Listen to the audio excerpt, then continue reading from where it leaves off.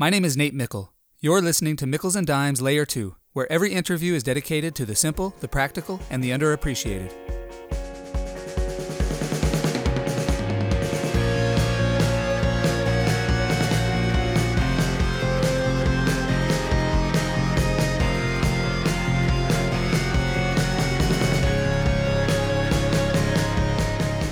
Katie Milkman is a professor at the Wharton School of the University of Pennsylvania and host of the popular behavioral econ podcast Choiceology. Katie has worked with or advised dozens of organizations on how to spur positive change, including Google, the U.S. Department of Defense, the American Red Cross, 24 Hour Fitness, Walmart, and Morningstar, among others. Katie is also an award-winning scholar and teacher and writes frequently for outlets such as The Washington Post, The New York Times, and The Economist. Her best-selling book, How to Change, was named one of the 8 best books for healthy living by The New York Times, and Katie was also named one of the world's top 50 management thinkers by Thinkers 50 in 2021. Katie earned her undergraduate degree from Princeton University summa cum laude and her PhD from Harvard University, where she studied computer science and business. I hope you enjoy learning from Katie Milkman today, because I always do. Hi, Katie. Welcome to the podcast. We met very briefly at the University of Utah almost 10 years ago, so it's great to be able to catch up again today. It is great to get to talk again. You've had such a productive career at Wharton, and as you think back on your research, are there 2 to 3 simple, practical, underappreciated lessons you've learned that you'd most like to pass along to others? Yeah, there's a lot of lessons I've learned. I think one of the most important lessons I've learned from my work is that when we make it fun to pursue our goals, we get further faster. I think there's actually really wonderful research by Ayelet Fishbach at the University of Chicago and Caitlin Woolley at Cornell University that makes this point very directly, but I came to it from doing some work on a topic I call temptation bundling, which shows that when there's a chore that we dread, if we can combine it with something we look forward to, something that's a temptation, for instance, only letting yourself listen to your favorite audiobooks or watch your favorite TV shows while you exercise at the gym, or only letting yourself pick up a snack you look forward to while you're heading to the library to hit the books, you get better results. And that seems to be driven by the fact that when we can transform an activity that we would otherwise dread, that would otherwise not be a source of pleasure, into something that we actually look forward to because it's associated with a temptation, the results are dramatically better in terms of goal persistence and goal performance.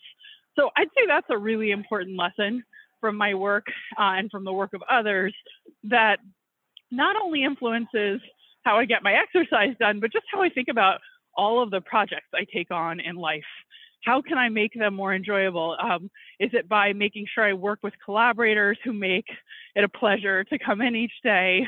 Or maybe it's by pursuing topics in my research or in my teaching that I just am crazy about, so that I know it'll be a joy to be in the classroom or to be working on a paper. I try to find ways, either through the people I work with, through the topics I pick, or through the things I bundle with them, to make all the things that are goal pursuit enjoyable. So I'd say that's probably the biggest lesson. But you asked for a couple, so let me give you one other that I really love. And this is really an insight that came from Lauren Eskridge-Winkler, who is a brilliant faculty member at the Kellogg School at Northwestern University. But once upon a time, she was a PhD student and then a postdoc at Penn, and I had the pleasure of hanging around her. And she had the amazing insight that often we think about the power of advice giving and mentorship as helping the recipient. But she posited that it may also be of enormous benefit to the advice giver or the mentor. And the reason she thought this might be the case is she was doing interviews with struggling students and salespeople who weren't meeting their goals and trying to ask them what might help them achieve more. And they were just so delighted to be asked their opinion, and basically said they're constantly being given remedial advice and treated like they know nothing, and it's really a downer.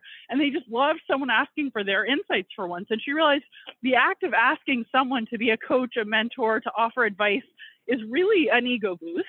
And it forces people to introspect in ways they wouldn't otherwise about what might be helpful to someone like them trying to achieve similar goals.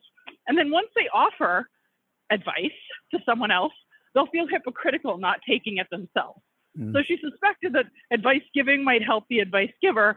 And she ran a bunch of experiments, and I got to be involved in one massive field experiment showing this hypothesis is right. We did one study with high school students in Florida, demonstrating that assigning students at the beginning of the semester to give advice on successful study habits for about 10 minutes to their younger peers improved the performance of the advice givers in the class they were most hoping to improve in and in math. So importantly, it didn't turn C students into valedictorians. It's a small effect, but it was robust and really exciting. So those are the two things I'd say. Make it fun to pursue your goals, and think about how you can coach others with similar goals if you actually want to boost your own achievement. Because in coaching and teaching, you get joy because it's a wonderful feeling to give, and you actually benefit yourself and improve your own performance.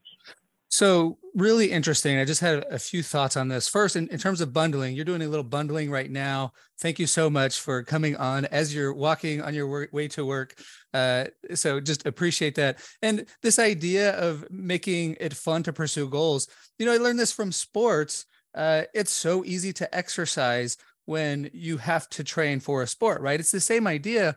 But when I learned of your research, temptation bundling, and I tried to apply it in my own life, it's kind of like, yeah, sure. It's way more fun to exercise if you're playing a game. But I started doing the bundling exactly with exercise. I used to always get my exercise through sports. COVID hit, could no longer play sports. And so I started to run. Well, I could never run more than maybe a mile on a treadmill before I would get bored out of my mind. And so I learned about temptation bundling, and I started listening to books and podcasts and running outside. And so it was, one, nice to get outside, but two, that was the time where I would get to learn something new. And so I just really appreciate this work on temptation bundling. And then second, this is an interesting idea about the power of being a mentor. It reminds me of some work I did at the University of Utah with my colleagues there, where we examined the effect of amplification. Some female Obama staffers felt like they weren't being listened to, and then they started amplifying one another, and they felt like they became more influential. And so we empirically tested that to find if amplifying others would help the recipient of the amplification. And we did find that if somebody is not being listened to and I amplify them, that can help that person have more status and influence. But the most surprising and interesting effect to me was the fact that it actually benefited the amplifier.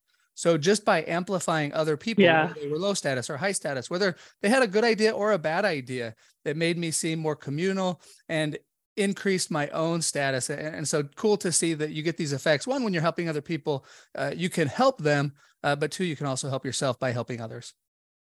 Yeah, I love that connection. And P.S., so glad to hear that temptation bundling was helpful to you. It's helpful in my life as well. And but yeah, I love that amplification effect and the connection with the power of advice giving. So often, I think we think, if we want to advance ourselves, that means putting yourself first.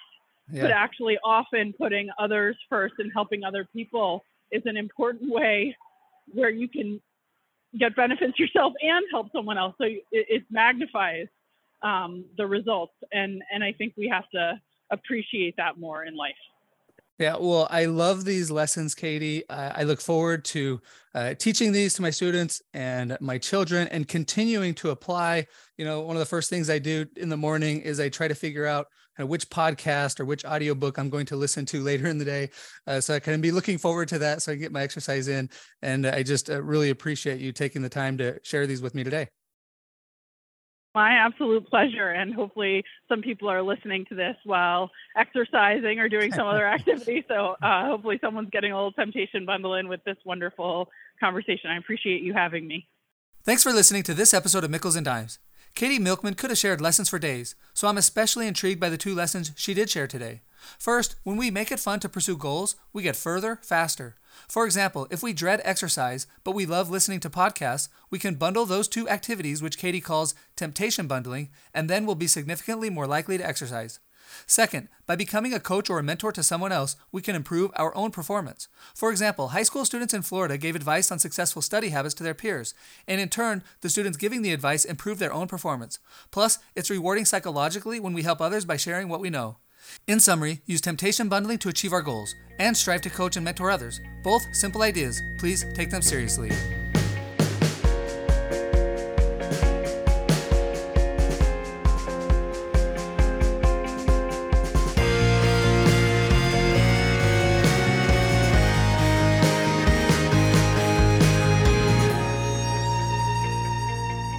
Nate Mickle here with 3 quick requests. First, if you would like a quick summary of these lessons delivered to your inbox, sign up for Nate's Notes at natemickle.com. Second, if you enjoyed this episode, please share it with others. And finally, if you'd give this podcast a 5-star review on Apple iTunes, I would really appreciate it. Thank you for all of your support.